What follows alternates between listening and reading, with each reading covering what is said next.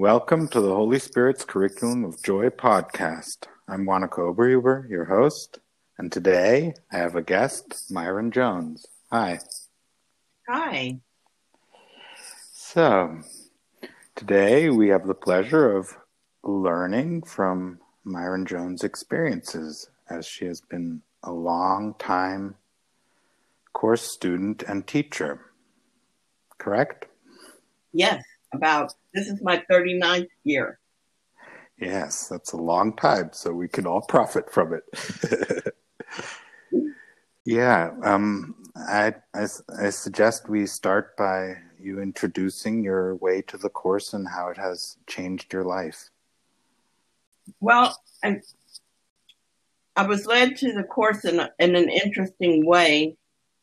I had been attending a unity group, not a church, because we didn't have a church. We were too small, but we had a group that met. And all of a sudden, I just started hearing in my mind, Holy Spirit. It just kept coming to me, the idea of Holy Spirit. Well, I was raised Catholic, and Holy Spirit was not anything real to me. It was just a word, the third part of the Trinity. I didn't really have any idea about why I kept hearing that. So I started experimenting, going to different churches, trying to figure out why I kept having that thought. But nothing clicked. So I was at the Unity group, and the person in charge had suggested that we attend a meeting about A Course in Miracles. And the person who was leading it was someone I liked a lot. So I thought, oh, why not? So I did.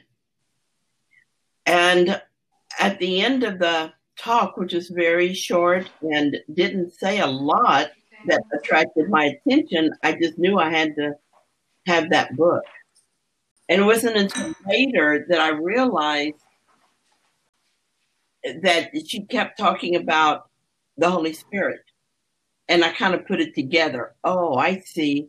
I was just given this clue that when I found A Course in Miracles, that it would be what I wanted. And so subconsciously, when I heard the Holy Spirit, I was drawn to it. And I started reading it, and I loved it. I just loved it. I could, every once in a while, I would stop reading and I would think, why do I believe this? Why am I interested in this? But I had no answer for it. I just knew that I loved what I was reading.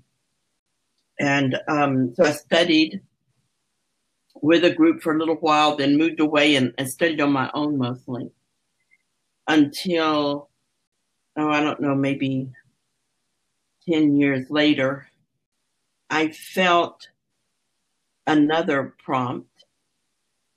And this one was that I needed to really apply myself to the course, because up until that point, I had a family, raising children, working. And so it was kind of an on again, off again effort. Mm-hmm. So I never put it down. And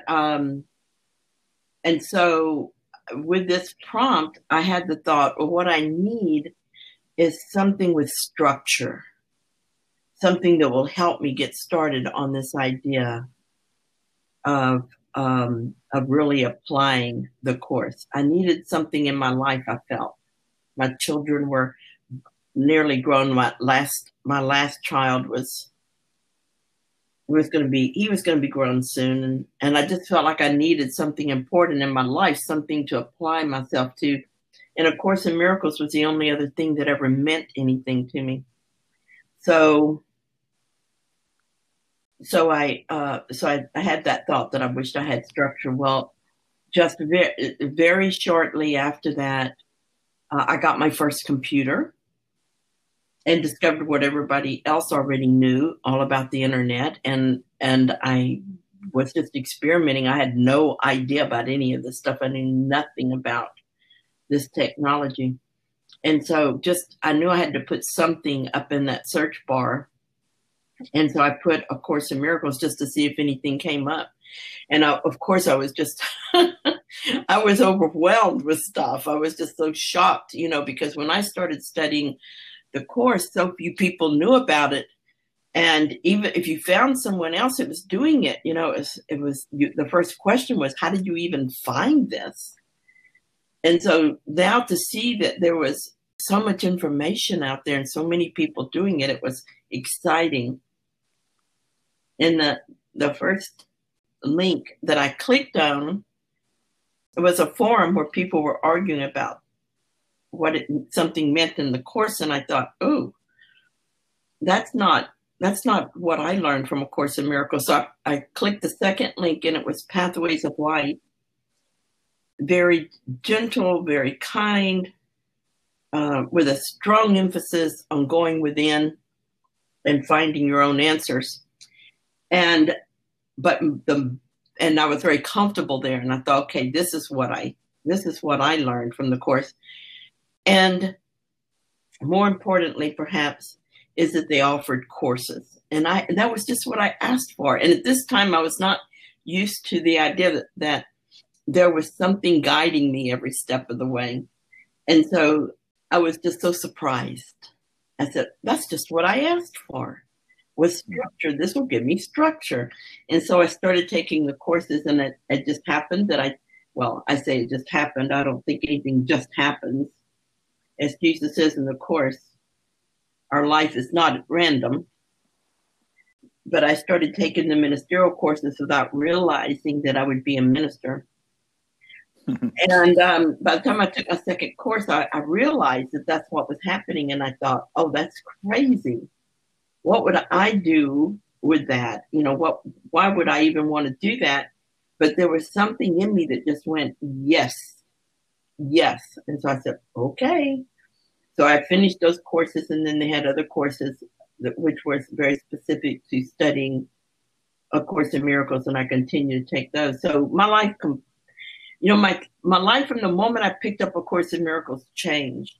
But from that point where I started applying it more consistently and really making it a part of my life, that practice, which is what Pathways brought me to, was a real practice, an everyday practice, everything changed. And I went from being a very depressed and unhappy person, and truly depression, being unhappy, being angry a lot of fear and guilt. And I went from that to gaining a steady shift toward happiness and toward peace. And when I think back on the way that I was before and the way that it is for me now, it's just extraordinary. It's amazing that this happened in the way that it did. And for me, it was a very gentle, step-by-step process. It was slow, but it was very steady. And it gave my mind time to adjust to a new way of thinking. I'm very grateful for that. Wonderful. Yeah. Maybe you would like to describe some of the processes you went through. One of the first things that changed when I started studying the courses with Pathways is that they have a little magazine called Miracle News. And I started receiving that magazine, and I could see that it was other ministers who were just talking about their everyday life experiences with the Course. And I thought, I should do that. I should share. I get a lot out of this, I should share. And so I decided that I would write an article, and I had never been able to write before I tried. I'd had one article with Unity magazine, which felt to me like a fluke, because every time I tried to write after that, it didn't work. But I remembered that when I wrote that article for Unity magazine, that I had prayed before I wrote it. I had asked God to guide me in my writing. So I said, okay, that's what I'll do now. And so I asked the Holy Spirit, just guide me, tell me what you want me to write about and help me to write it. And that began a process of journaling. And that I've been keeping a journal for ever since. And I do it with my lessons as well. I read the lesson, I write down what I think it means, and then I ask the Holy Spirit to help me to go more deeply, to get more clarity about it. And then I write some more, and sometimes it feels like a message, kind of like a channeling. Mm-hmm. But most of the time it's just inspired. It's just I write, but I write better and deeper and with more clarity than I would if I were just writing by myself. And so I've kept those journals for years with my lessons. And I have a group on Facebook, ACIM Study of the Daily Lessons. And I write, I post there every day. And I have for several years now. And then other people, post as well and comment.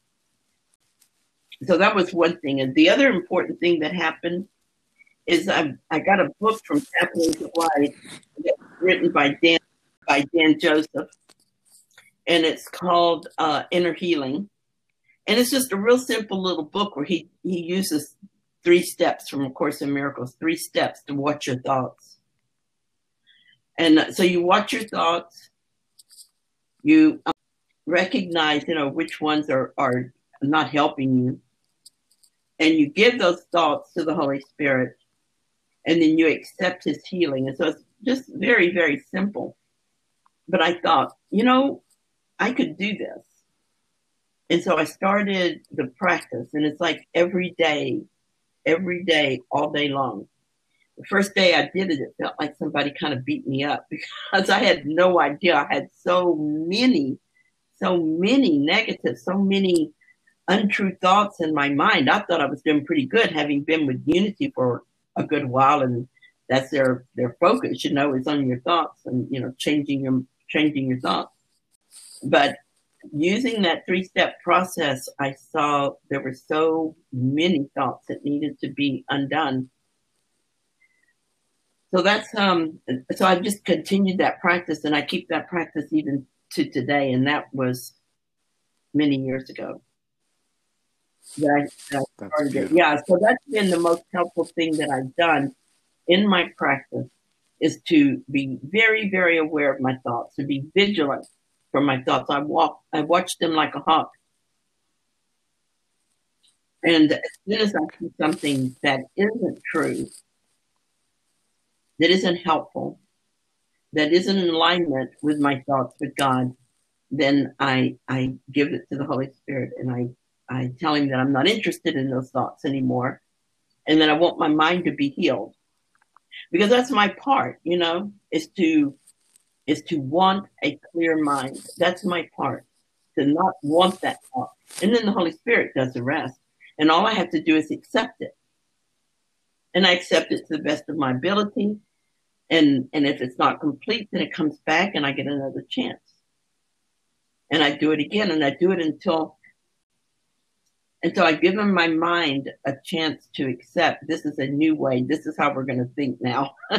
We're not going to use that. Or when you might think of it as, I don't know, like making new neural pathways, I'm leaving the old pathway in which I kept this grievance, in which I thought grievances were necessary, were of value to me. And now I'm making a new neural pathway that says, I will accept no grievances. And so I just continue that practice, and that's the main practice I have. Beautiful, beautiful. So that practice and the sharing practice, right? Yes. Main practice. Yes, those are the asking Holy Spirit to direct my writing, and then I also work with other course students. And I facilitate people through their courses. work with these as a mind healing partner with these other courses and do some spiritual counseling, that kind of thing. So even in my speaking, I ask Holy Spirit the same thing. You be in charge. You speak through me. You give me the words you want me to use. So that's a constant thing for me. Yes, that's very, very helpful. I think many will profit from it. Maybe we want to go into some of the situations that you probably thought were a crisis or a hard time, and how this practice helped you through them. Oh, yeah. Everything in my life becomes an opportunity for me to clear my mind, to awaken. And so I have had many things that have shifted through this practice. One of them was in 2000, I divorced my husband. And we'd had a very contentious marriage for a long time. I knew that it was time for the marriage to end because everything that needed to happen occurred without much effort on my part. Everything was very smooth, one thing after another. And so when I divorced him, I was actually very happy. The marriage had run its course. I couldn't think of anything else I could do. I kept asking Spirit, I said, I don't want to leave this undone. If there's any way anything else that I can do, then please help me to do it. And of course, there were things that could have been done within that marriage, but there were not things I could have done at that time. And so I divorced him and was surprised to discover that you can divorce a body, but you cannot divorce a relationship. And so that relationship stayed in my mind in the form of a grievance, of thoughts, that kept occurring in my mind toward him, memories of things that had happened, and anger would come up, resentment. And so I said, okay, I get it. I'm going to have to heal this relationship. And so I kept doing that work with the relationship. But every time a thought would come up about something he had said or done that upset me, and that memory was still in my mind because it was unhealed. And so I just kept bringing it to Holy Spirit. And it took about a year before I began to have a more neutral feeling toward the relationship. And it took longer than that before it was fully healed. But then it was completely and totally healed. He and I are on very friendly terms now. When he got married, they had a little while there when they couldn't find the man who was supposed to do the wedding, and it was being done at his house. And you can't get just anybody to come do that. And most ministers won't. It has to be in their church, and you have to belong to the church. And so he was talking to me about it, and I said, well, I know it feels kind of weird, but I'll do that for you if you want me to. And he said, oh, you were the first one I thought of. So as it turned out, the minister that they had asked for, he showed up, but it would just show the degree of healing that occurred in that. And he didn't do anything to it. That's kind of a prophecy that I had. We had to work together to be able to feel that degree of love after having ended a relationship in the bodies.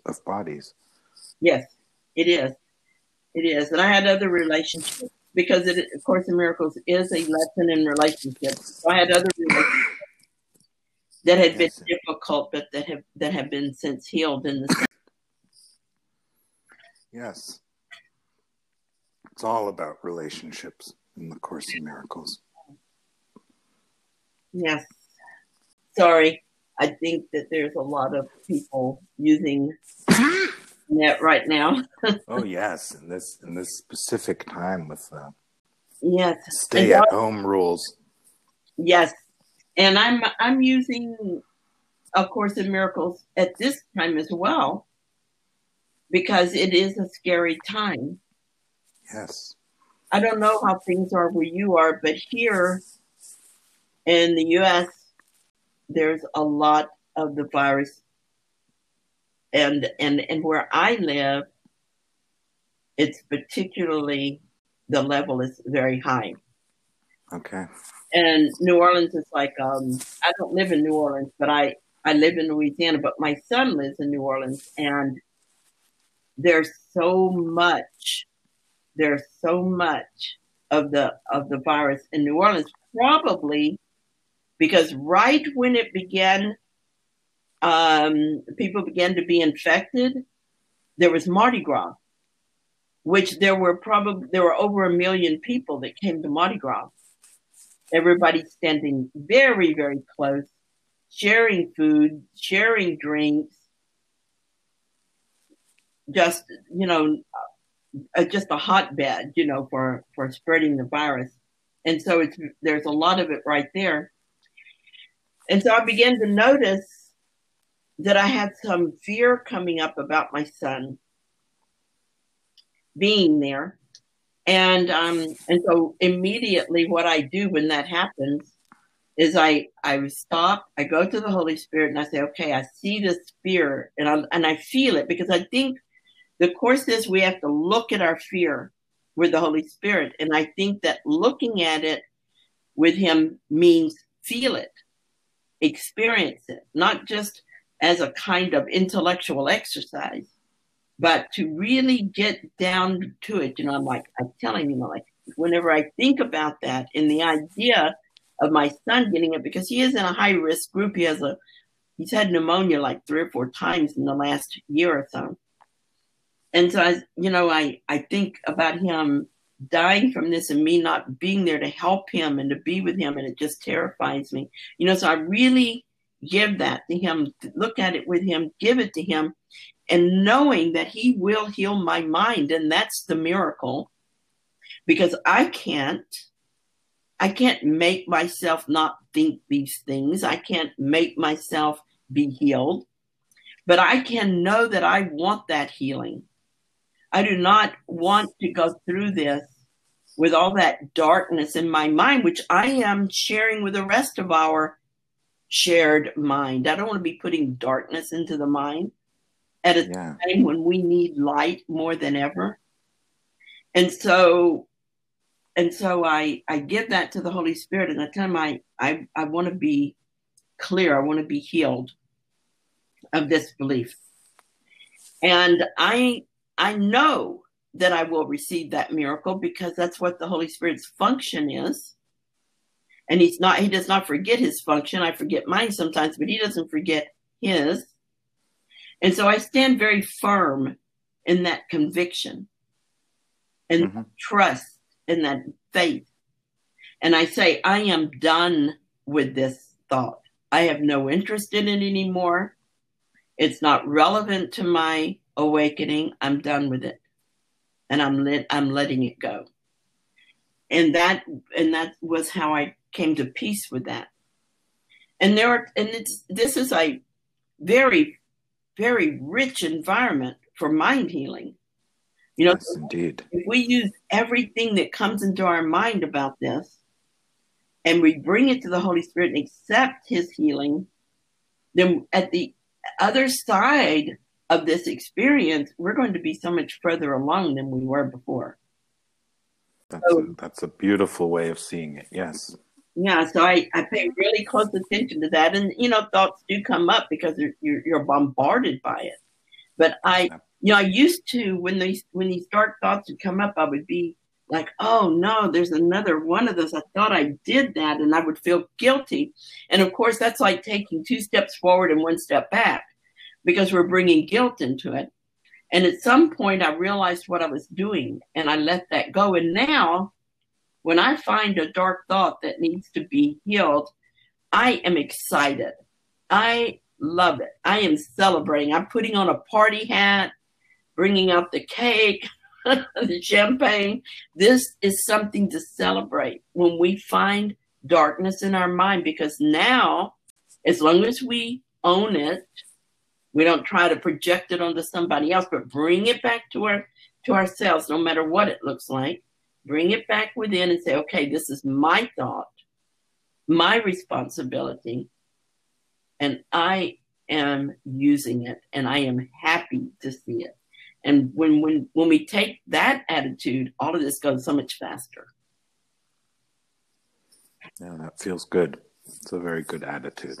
Would you like to speak about some profound experiences you had with the Course? You may have had some insights or visions or revelations that have transformed your life forever. Well, I don't tend to have visions. I have, for the most part, my progress has been slow and steady, one step in front of the other, making it not very dramatic, but it has just, I will say this, my mind most of the time is clear. I know that the world that we perceive, the world that we have always thought of as real, as being our life, is not. And that it is not reality. I'm absolutely certain of that. I know that it's not a thought in my mind. It's not an idea or concept. I know it's not. Which does not keep me from feeling it and from experiencing it. I'm fully in the world, experiencing it. And sometimes having an emotional reaction. But almost all the time, my mind is at peace and I'm very happy. And this shift has been occurring very slowly for a long time now. And over, I would say, 2012, things sped up. Of 18 and 19, there was so much of a change. And I know there was because I write all the time, and I keep those writings and I look at them and I go back and I see how it was before, and I can see now how different it is. But last year, toward July of last year, there was a very perceptible shift into what some people call awakening. And of course, that's a word that has a lot of different meanings for different people, but I will say that the way that I am experiencing it is that it's a spectrum. So different people experience it in different ways. For me, it was like, I talked about how I just took one step after another. Well, I took one more step and everything felt very different. And it didn't mean that everything was undone. I'm still cleaning up stuff in my mind. Like occasionally a fear thought will come up about my children, or there might be some body identification or what have you, but almost all of it is gone. The grievances, I can't even imagine holding on to a grievance. I might have a judgmental thought in my mind, but it doesn't have anything to stick to anymore. So it just leaves. I can't imagine thinking that I'm a victim. It's funny to think that I'm a victim. And that was my big story my whole life, was what a victim I was. So it's interesting. I guilt. And I'll tell you about this. This was pretty cool. Guilt was like, that was a huge thing for me, guilt. It's like I felt so much guilt toward myself. But of course, if you feel guilt for yourself, you will also project guilt. It's unavoidable. So because guilt is in your mind. Yes. So I particularly had been working on parental guilt, which a lot of people, almost everyone who's a parent, feels that to some degree or another, because no one's perfect in raising their children. And so, but I had a lot of parental guilt. And also I felt guilty because I wasn't a better daughter to my mother, who's passed.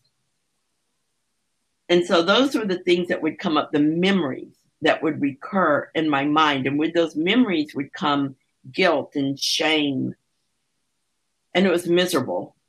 And I worked on letting those go. I did a pretty good job, but there were still certain stories that was still, the ego would hook me with those stories. And one of those stories came up, I don't remember which one, but I'm in bed, and that was whenever I seemed to be most susceptible to them, I guess because I'm no longer distracted by the day. And so I'm laying there and I'm thinking about something that happened with one of my kids, and I'm feeling that guilt come again. And I said, oh my God, I can't take this anymore. I just don't want this. I need to let this go. I need help. I want to let it go forever. And the next day, when I woke up, I had a strong desire to call someone that I know who's awake and who did so through A Course in Miracles. And her name is Kate Greaves from Australia. And so what I did was, because she's in Australia, I messaged her through Facebook, and I told her what had happened. And I said, I want to be done. How did you do it? And so she talked to me about it. And she reminded me that none of this is real and that I cannot be changed. Who I am cannot be changed. This character that I play is just a character. It's not me. And that I'm remain as God created me. But then she also told me something that happened to her. She used to have the same problem. She had this huge guilt in her. And she said it was like this dark hole in her. And she says, I went to Jesus and I talked to him about it. And I asked him for his help. And she said, I had a vision of him putting his hands, one on either side of that black hole that was in my chest, and just bringing his hands together. And when they got completely together, the blackness, the darkness was gone.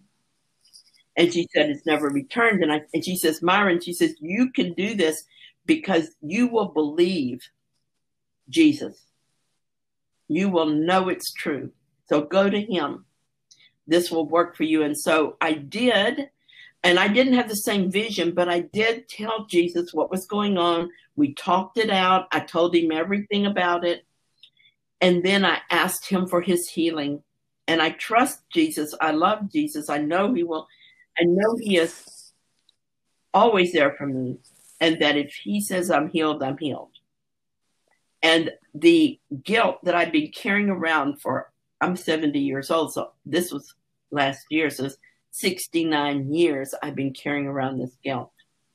Well, most of it in my adult life. And it was just gone. I mean, it just disappeared. The literal miracle that A Course in Miracles is about. It was just gone and it's never returned. And I think that was maybe the catalyst that caused me to move into that shift toward or into awakening.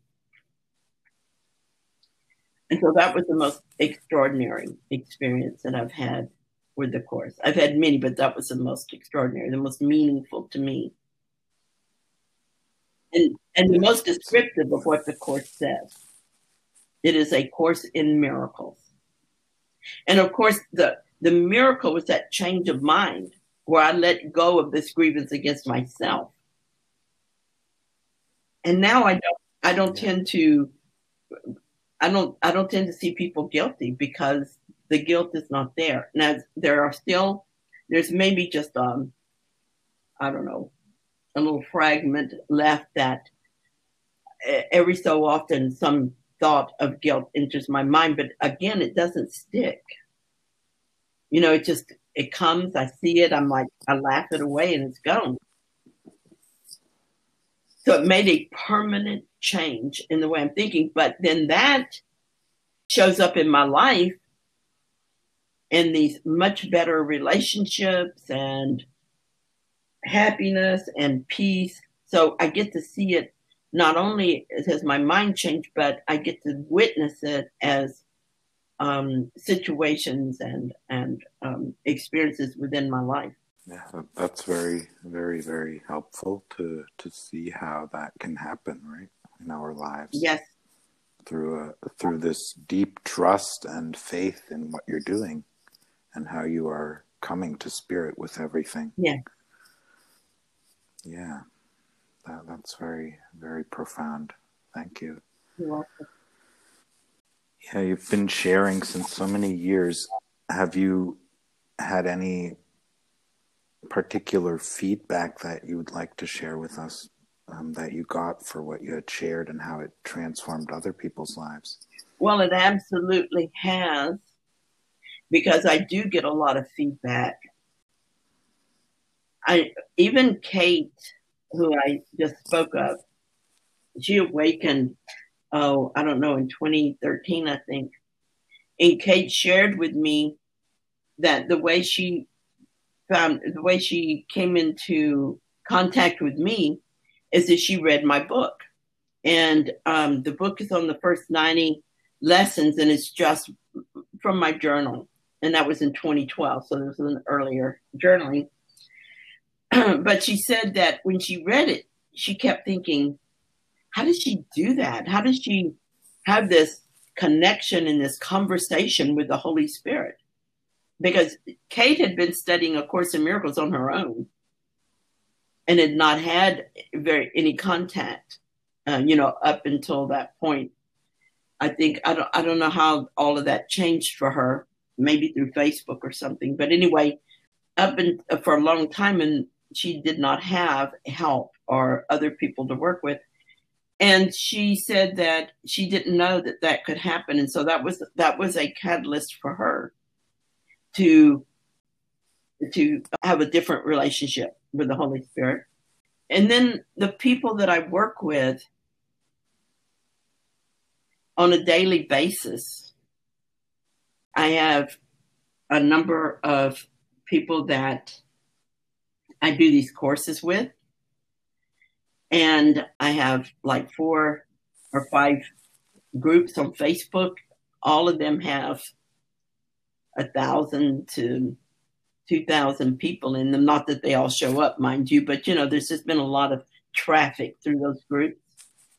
And I've gone to conferences.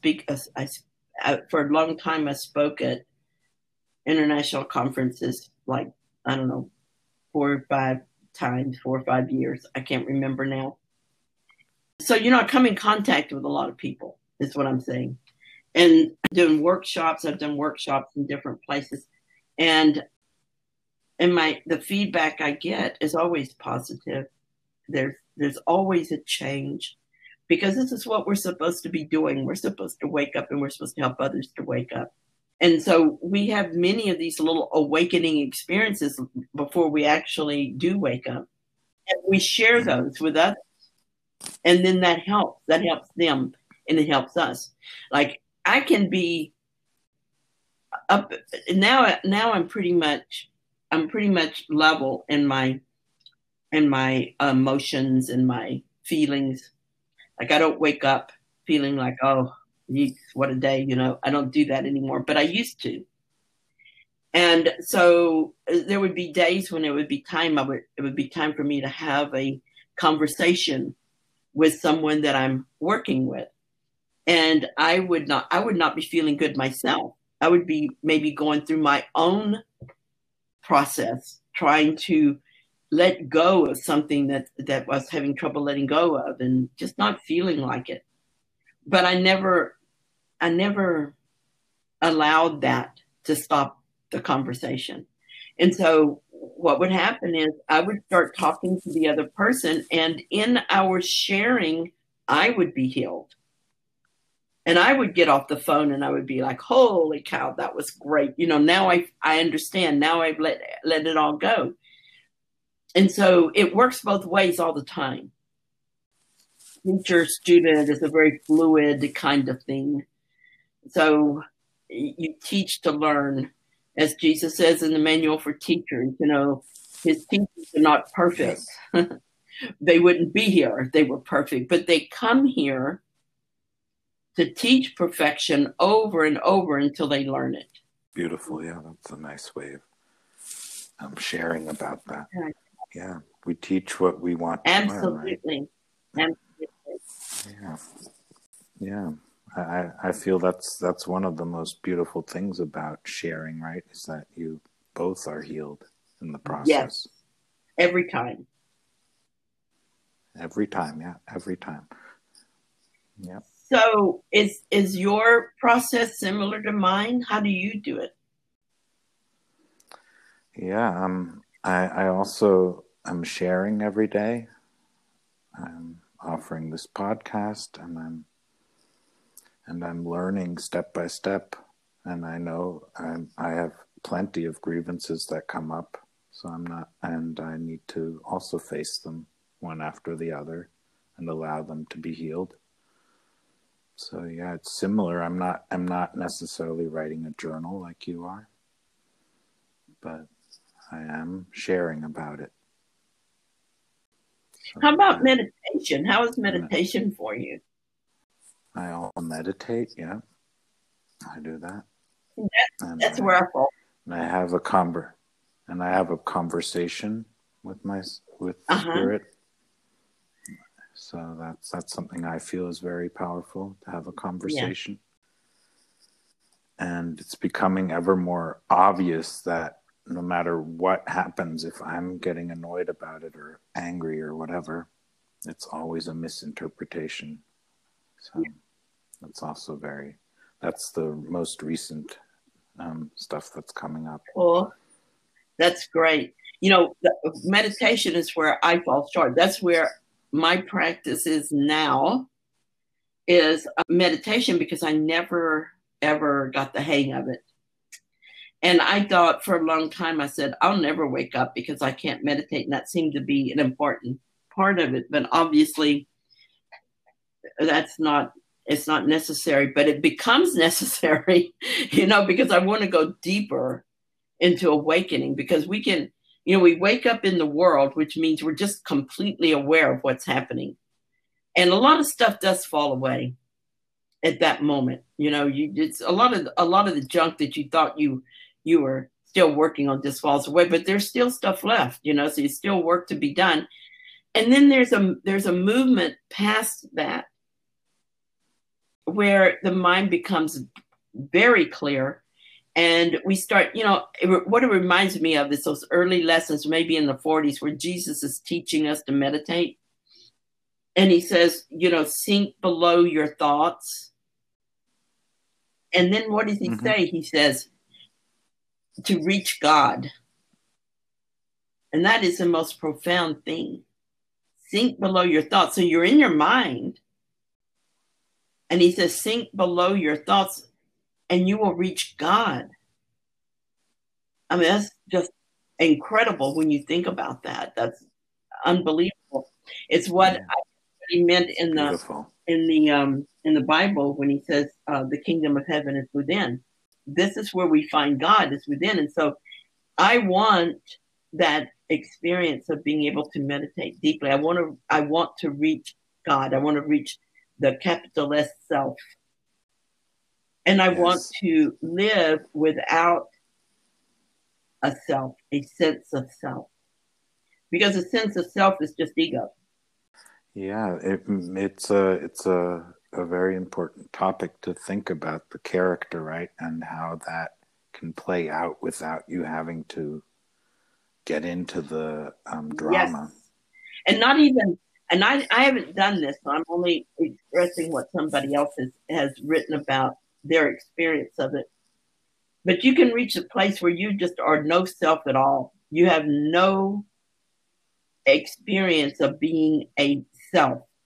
And because a self is just a layer after layer of ego, of concepts. I am this, I am a mother, I'm a grandmother, I'm a teacher, I am, all those I ams add up to Myron, the person that you see here, the personality. I'm a Virgo, and that plays into it, that kind of thing. It's just all of that. It's a heap of judgments. Yeah, it is. And to live without that at all. Yeah, I think it's about living without judging, right? No judging. So it's like let it, or maybe it's just since we're still alive, it's letting go of the judgment in the moment. Yes. Yeah, that's that judgment, that's where the grievances come from, right? Yes, indeed. And it's also where you start asking yourself, did I do something wrong, or did I do something right, or this and that, this judgment.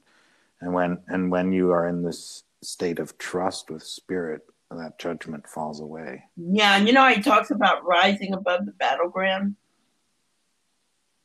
So you can get a detachment from the character when you start to realize, really know that you are not that character, that you are not that. As Jesus says in one part of the course, he says, this is an ancient memory you have placed before your eyes.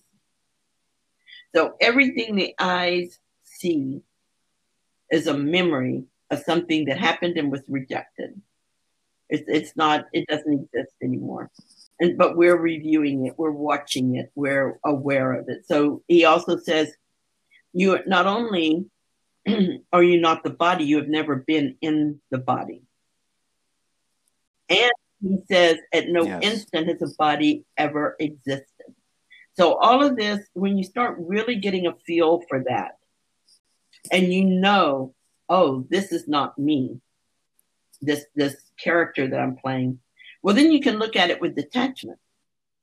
And I can see this Myron character. This is what she tends to do. And so I can look at that tendency, look at that behavior, look at those words, and without guilt and without fear, just say, okay, that's not helpful. That's not moving closer to God. That's not moving closer to heaven. That's not moving into the light. And then you just know, I don't want that.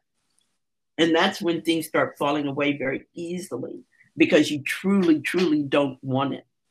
That's why I can't hold on to a grievance. It just makes no sense. Yeah, that's beautiful. I think the Course in Miracles is very clear that we have as powerful a will as we need, right? There's no holding back. Yes. And that's something that we tend to forget, right? Yes, that's right. We think our will is not powerful enough to forgive, to let go of grievances, to allow this natural state of being that spirit offers us to unfold. We think we don't have the will to allow that. We don't have the strength to accept the atonement for ourselves. Yeah. Yes, you see, and that's where the error is, because whenever we think we are not strong enough and we don't have the will for it, we're thinking with our ego mind. We're asking the ego, in other words, can I do this? And the ego's like, no. Because if you do it, the ego will not exist. So it's learning to accept our power. Yes. And to know that it's not coming from our human will. Exactly. It's not the same will that we have been told is our will. Exactly. Right. Exactly. So we're calling on the strength of God within us, our true will, the will we share with God. And from that will, there we can stand in conviction. We can stand very firm, and we can be uncompromising in that. That's beautiful. As Jesus says that this is our kingdom. Our mind is our kingdom, and we rule it. We may be ruling it badly, but we rule it. And so we can make a decision. And the beauty of it is all we have to do is make that decision. A power of decision is incredible. Our power of decision. He says the only freedom we've left ourselves is choice. So we get to choose. But he says that's enough. And so we get to choose what we're going to believe. And then we give it to the Holy Spirit, and the Holy Spirit heals our mind. We have to be very careful that we don't start trying to heal ourselves. Yes. He says you cannot heal yourself. He said, do not try to heal yourself and then go to the Holy Spirit.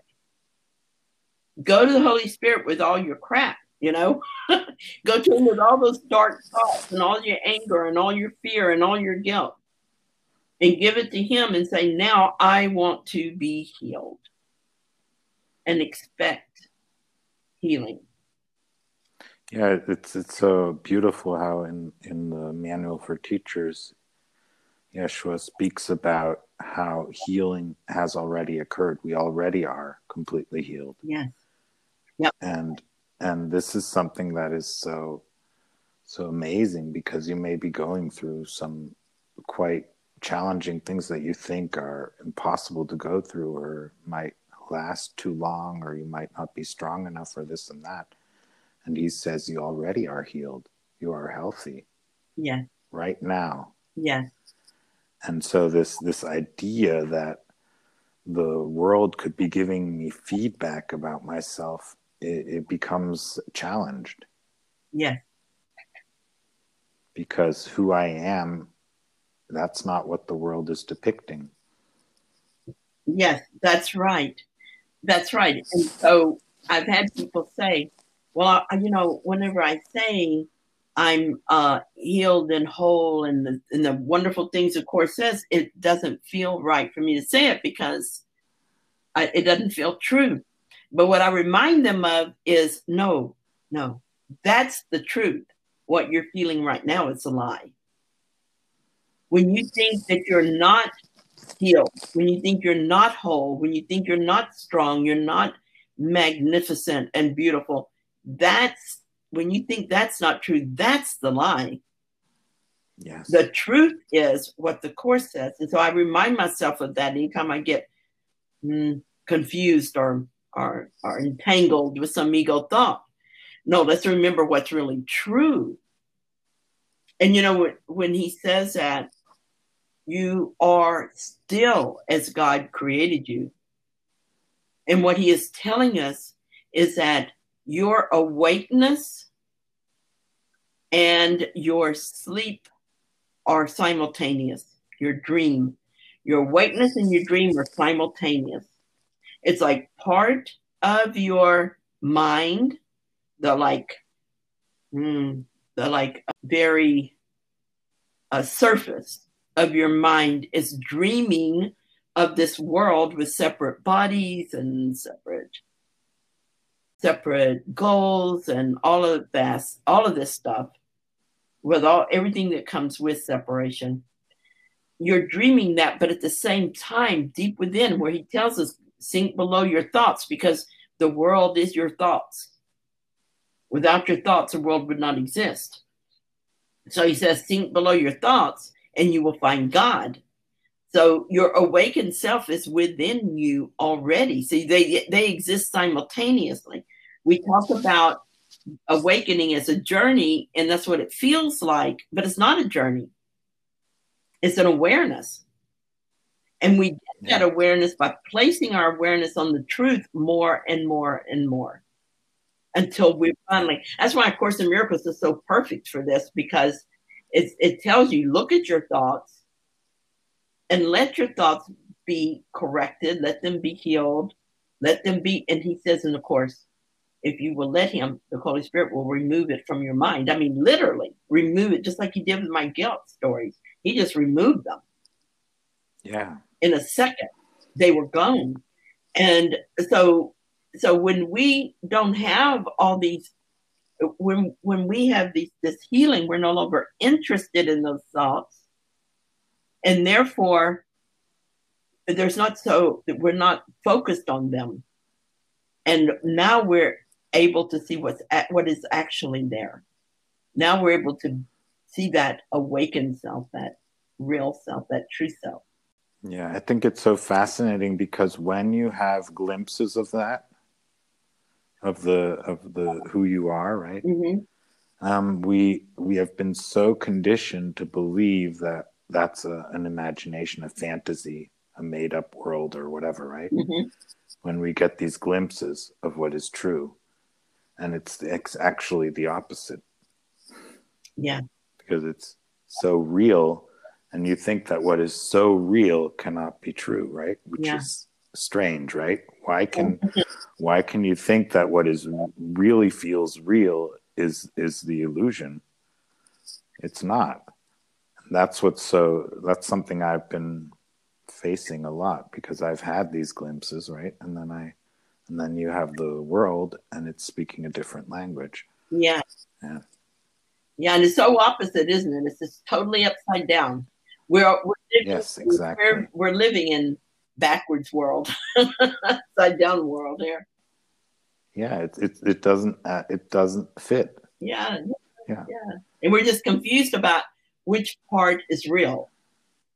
But when we lose interest in the apparent world, then we will become able to be aware of what's actually happening, of our reality. Which is why I'm so happy. Like right now, during all this stuff with the virus and everything, which is all around me, and everyone I know is all caught up in it, and I'm aware of it, but I am so happy. I am just so happy.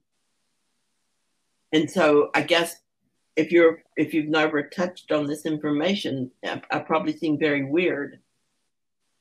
Like, why are you happy? I'm sure my kids have that thought. Perhaps, yeah, I don't know. I think what's so cool about it is that you are staying with what is true, right? Yeah. And that's why you're happy. Yes. Yeah, because I'm not focused on the world. I'm aware of it. Don't get me wrong. And sometimes I'm affected by it, but mostly not. Because that's not where I'm placing my attention. I'm placing my attention on the truth. And I keep my mind filled with the truth all the time, every day, all day long. Yeah. It's more, yeah, you're bringing the world to the truth, that rather than the other way around, Yes. right? Yeah, I'm not asking the world to change. I'm asking my mind to change. And sometimes the world changes with it, but it is my mind that I care about. That is my only goal, is the peace of God, which means changing my mind about what I see. Yes. So it's also choosing what you see. Yes, where I'm going to focus my attention. Yes. Yeah. Yeah, that's this undoing, that the process that the Course in Miracles speaks about, right? Yes. Undoing, forgiving, salvation, accepting the atonement, those are all the same thing. Yeah. They all have the same meaning. They all bring us to the same place. Yeah, I would like to speak about another topic, about the sense of belonging, because many people feel isolated or not belonging, or unrecognized or unloved or less than, or so on, and how the Course addresses this issue. A Course in Miracles tells us that we are one. We could never be alone. It's not possible. It talks about private thoughts. He says there are no private thoughts. And why are there no private thoughts? Because we all share the same thoughts. We have one mind. We're drawing from the one mind. There are thoughts all in that mind right now. And so a thought drops into your mind, and your attention comes into focus for you. You can think of it that way. It comes into focus for you, and you see that thought and you think it's yours. So it seems like yours, but it's not. It's just part of the one mind. So we're never, ever separated from anyone. We can only think we are, because if we are very identified with our ego self, and that includes the body, then we think that there's just, I'm this body. Here I am in my house all by myself, and I haven't seen my kids in, like 2 weeks now. And so I could feel lonely. But I don't, because they haven't gone any place. They were always only in my mind. And so they still are. I remember when I first started learning about oneness, I didn't understand it at all. And I went through a period when I felt a lot of loneliness periodically. And I would ask the Holy Spirit, I'd say, please help me to experience oneness, because if I'm not never alone, then let me feel like I'm never alone. And it didn't Yes. happen in that moment. But one day I just realized, oh, I never feel that anymore. I never feel lonely. I never feel like I'm cut off because my body is not in proximity with someone else's body. And so he answered it. It was just a very slow, I don't know, I'm not even going to say slow. It's just not, it was not something that I saw immediately. I didn't realize immediately. And so now I don't feel that way. I never really, I can't think of the last time I felt alone, because I know that what we truly are is not this body. It is, I don't know what you want to call it, spirit, light, love. That's what we really are. And you can't separate that. There's no difference. You and I'm assuming, are many, many, many miles away in body, but in reality, we're completely joined and connected and never apart. Yeah. So it's for me, if I did not get the full benefit of that until I accepted the metaphysics of the Course and began to allow that into my mind and into my heart. I began to open to that, become receptive to it. But then once that happened, well, then that sense of being alone ended. Yeah, that's very, very helpful, I think. And the thing is, this feeling of being rejected and so on, that goes in hand with it, right? Because by the slightest mention of something that might turn into the idea that it could be a grievance, right? One feels rejected, and this is the, so to speak, the total antithesis of that. To say we are one, and there's no way that anything or anyone could reject you or disappoint you, or right? Whatever Well, you else, can't, right? especially if you will just take responsibility for your own feelings. You know, so somebody says something to me, and if maybe they meant it as an attack, but if I know who I am, and I do, then I don't see it as an attack. I mean, I don't feel attacked. I'm aware that they want to attack me, but you can't attack somebody if they're unwilling to accept your attack. And it goes the other way as well. So if I did see it as an attack, well, then the natural thing would be defend myself. And if I defend myself, well, then I've taught myself that I'm vulnerable and can be attacked. And now it's just a terrible cycle in which there's nothing except attack and defend, attack and defend. And that's where you start getting your guilt and your grievances and, all the things that make life miserable. And how can you feel one with somebody you're defending against? Yes. I think one of the things that I've observed is this, how often to defend or attack comes from projections into the future. Oh, yeah. So like I'm projecting into the future, if this goes on like this and that, that and that will happen. And this terrible thing will happen, and therefore I start to attack or defend myself. And that's something that I've observed. Yeah. You just described my marriage. When I was married, so my husband would do something, and I would think, okay, the last time he did this, this is what happened, and it was bad. And so then I would immediately project that into the future. And so here's what's going to happen this time.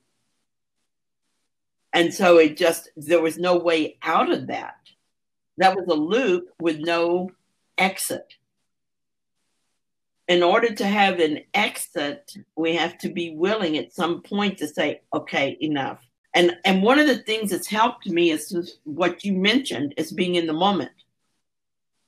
So when, and I'm going to take the virus thing again, since that's the most recent thing in which I had a reaction. I had a fear thought come up about it. I don't remember what brought it up, something I read in the news or something. And so the very first thing I did, and this is what I always do, is I say, okay, what's happening right now? Well, in that moment, I was in my yard, sitting under my tree. It was shady. The wind was blowing. It was warm, but a kind of a cool wind. It was wonderful. There's nothing happening except that. That was the only thing that was happening. See, that kind of snaps me out of that thinking, out of that tendency to bring the past into the future. And so that's an extremely helpful thing to do. And then from that moment when everything is fine, and it's always fine, if I got the virus and I'm sick, well, then that's the only thing that's happening. I'm sick. I don't have to be miserable. I'm just sick. Mm-hmm. If I die from it, well, that's the only thing that happened, and that's fine too. You know, it's like in the moment, everything is fine. And so to bring yourself back to that moment is so helpful. But to just realize that when we don't do that, when we stay in that cycle, we're in hell. Yes. Yeah. Exactly. So I don't want to do that. So, like, you know, when I was married and I went into that, I just fell into it because my mind would just get so confused. And I would just be so completely into it. Then later I was able to undo it. But at the time, that was just total confusion. It was like I kept thinking it was his fault. And he seemed to justify it so much. He made it so easy for me to justify my own decision that it was his fault because he kept doing these things. You know, and so I would think, how can I, like I would have these thoughts like, how can I forgive this? I knew I needed to forgive it. I knew that. You know, I knew that was the way out. But then I would think, how can I forgive this? If I forgive it, in other words, if I let him off the hook, he'll just keep doing it. Well, guess what? He was going to keep doing it anyway. Yes, that's the whole thing. So we can't change people either. Even if I could, I would not have succeeded in anything real because the beliefs that were keeping me in the loop would still be in my mind. The only way out was to heal my own beliefs. Yes. And to always bring everything back to me. I don't care what it looks like. If I'm mad at the president, if I think he's being stupid or a jerk or something, I immediately bring that back to me. You know, what in my mind needs to be healed, that I am seeing this son of God as if he's a jerk. You know, what in me needs to be healed? And I have processes, you know, to work with like that. Like sometimes I do a root cause where I just keep asking myself, when I see this in him, how does it make me feel? And then why? Why do I feel like that? Why do I feel like that? And why do I feel like that? Until I get down to the root cause. And sometimes I get down to, well, it triggers my sense of unworthiness. Or it triggers my belief that I'm not safe. And all of that comes from the only problem we have, which is we really believe that we separated from God. And now we are bereft. Yeah. We are empty. We are apart. We're vulnerable. We're weak. You know, I think I separated from God. And of course, the solution is that we didn't. Yeah, sometimes I have the impression that the idea is that one can do the same as God. And then one realizes that's not possible without being one with God, right? So you can't be a separate being and do the same. But you are not that separate being. So that's the illusion, isn't it? That we're not. That is the whole problem. That is the only problem we have. sometimes that can be really helpful too, is just to remember, just to remind yourself there's no problem. So I've had these experiences where everything is wonderful, right? And then there would this thing in the mind would come up and want to do the same, right? As if it were not me doing it. It was not happening through me, or it wasn't me, or whatever, right? As if I was not worthy enough to identify with what was going on. And that has been something that I've realized is quite phenomenal. That comes up again and again, this idea that you'd have to copy God, right? Or something like that, right? Because you are not God or this or that, right? But we are one, and that means that doesn't make sense, that argument. You're so right. So responsibility, I accept responsibility always. If I'm responsible for the whole world that I see, I fully accept that. And my part is, my only function is to accept the atonement for whatever it is I see in my own mind. Yes. Mainly shows us that we are whole, we are innocent, we are holy, we are magnificent, right? So what we are actually fearing is to see how wonderful we are. Yeah, exactly. Exactly. Because, we made an agreement somewhere in that tiny mad idea that we would never see that. Because and of course Jesus tells us someplace, I don't remember the exact words, but he says if we ever saw what we are, then, if we ever felt this love of God, that we would just be compelled to it. And so the whole story would end. Yes. So the part of the mind that doesn't want the story to end is going to defend against that. And that's why he says, we defend against love. Yeah. Yeah, and that's what I've been observing. It's always a defense against love, and it's actually not negating love. It's just trying to slow down things, or whatever it thinks that it could. No speed limit in this. Yeah. Love can be kind of scary sometimes. I think even the pale reflection of love that we have here can be scary. It's like, if you love somebody so much, then what happens if they're no longer there? That can come into it. Sometimes how much I love my children would scare me, because what if I lost that child? How could I live through that? So we start building walls to where we don't love quite so much. Yeah, so this is a very important topic. Yes, I like that. The idea that you could be afraid of love, because what happens if your love doesn't have a recipient anymore?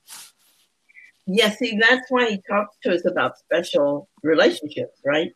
Because that's where we take our love and we say, I'm going to put my love on this person.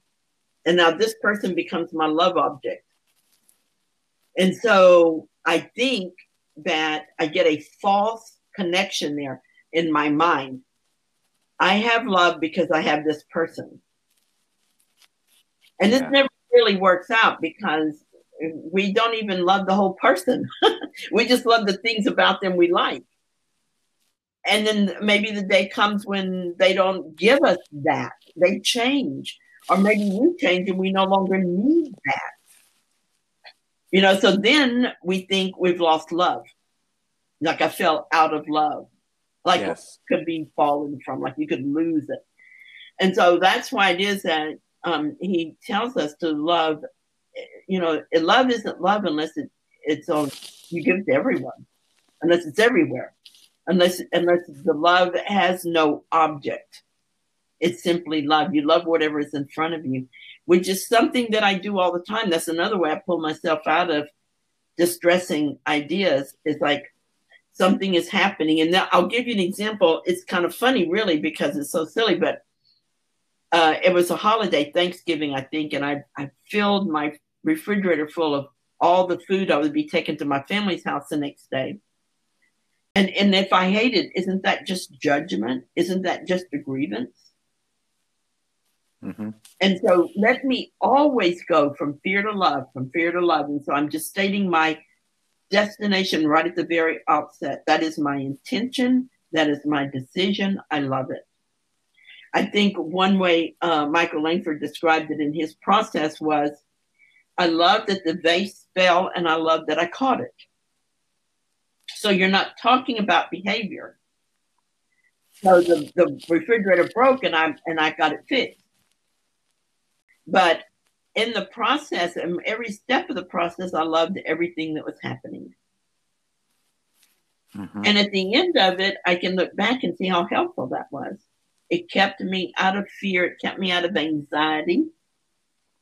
It kept me out of anger.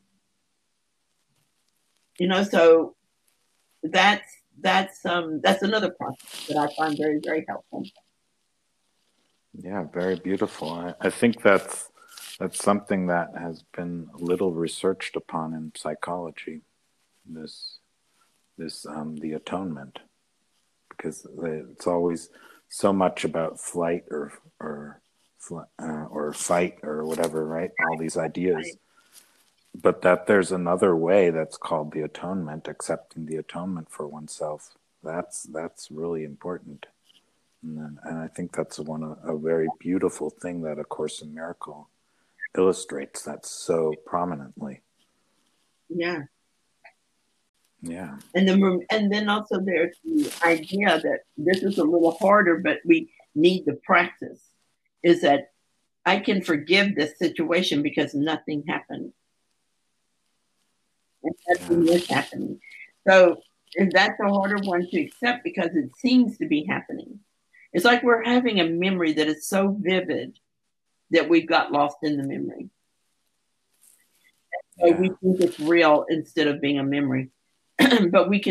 but the way that we go to reality is we start practicing it.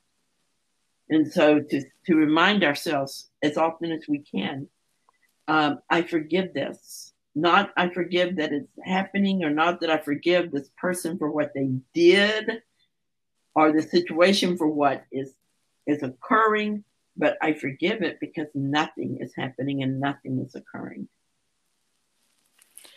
Yeah, I think that comes back to what we were speaking of when you get these glimpses of what is true, right? Yes.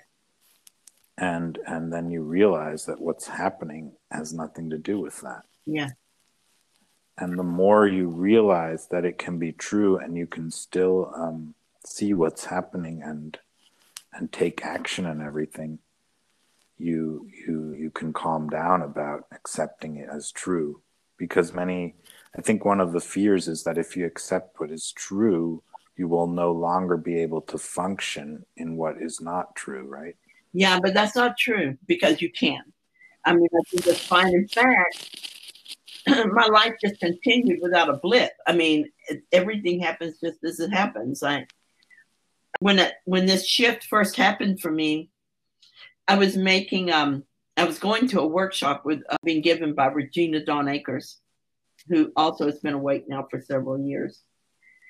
And on my way over, it was in a different state and I had to fly. And absolutely everything that could go wrong went wrong. My flight got diverted because of weather. We got stuck in this little tiny town where there wasn't even a hotel for us to stay at. And I mean, it was just one thing after another. I did get back to the airport after a very long Uber drive and expensive, and had to spend the night in the airport. And so all of this is happening, and I am just delighted with the whole thing. I am just as happy as I can be. I'm like, I never had this experience. I've heard people talk about spending the night in a hotel. I mean, in an airport, I got to do it. And there was nothing. And then in that little hotel where there was no food, there was no there was nothing. And so all of us are just sitting in there and everybody's like complaining and stuff. And I am having the best time. I am meeting new people. I'm learning about stuff. This guy has an occupation I'd never heard of, and he's telling me all about it.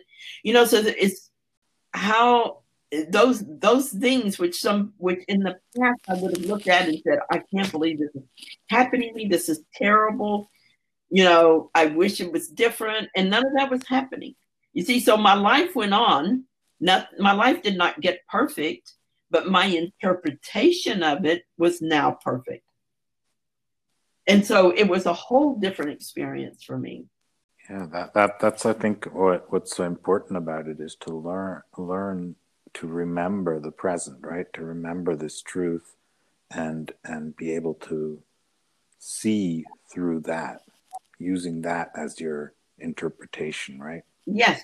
Of what's going on. So basically what I'm doing when that happens is I'm just having this continual conversation with the Holy Spirit. I'm saying, what does this mean? What is your interpretation of this event? I'm not aware of saying that, of asking that, but that is what is happening, because we are always either asking the ego or asking the Holy Spirit. That is always happening. I don't care what's going on in your life. You are asking one or the other. And whichever one you decide to focus on and believe, that will be your experience. So if I had asked the ego, what does this mean that my plane got diverted and that all this is happening?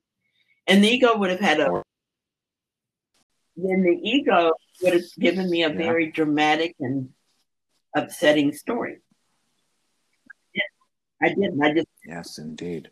So that's always the difference. It's like when you live in the world awake and you're still in the world. So this is not a complete awakening. It's not like awakening from the world, of leaving the world entirely. But when you're still here and living awake, that's the only thing that changes. Your life doesn't get smooth and perfect, but your mind does.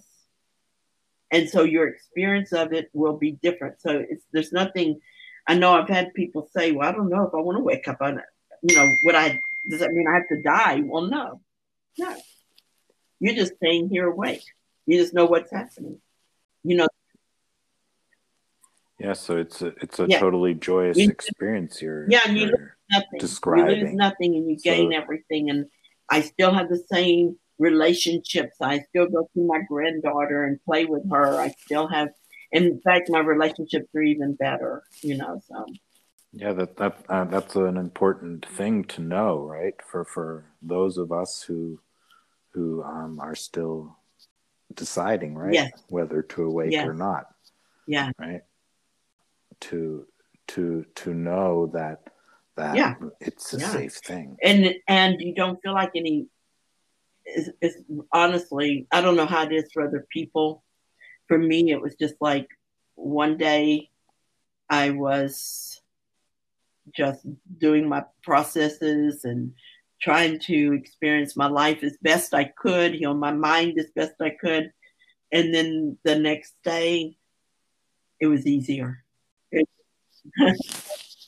Yeah, so we can actually put as a very clear point about it is that it gets much simply easier. Gets easier. Yeah. Yeah. So it's actually a state you actually experience. And I can't really talk too much past that because I haven't gone a lot past it. I've only been at this shift now for 7, 8, 9, 10 months. So that's not very long. As you mature into it, there are probably other changes, but still I see people I know who've been in it for several years and they're still living their life and they're just having more fun with it. Yeah, so that's very, very relaxing, right? Or calming to think about it that way, right?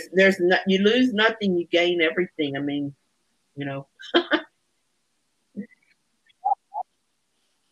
Yeah, I mean, I think the Course says we remember everything, right? Because the present is a memory, according to what I've read in the Course in Miracles. Yeah. We remember the present. Yeah. Which is an interesting concept when we have been taught that remembering is something from the past or or something we thought about Right. something, right? And now we get told the present is what we can remember. One can't remember anything else. Yes.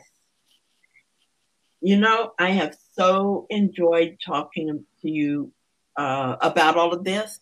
Thank you, Myron, for being with us.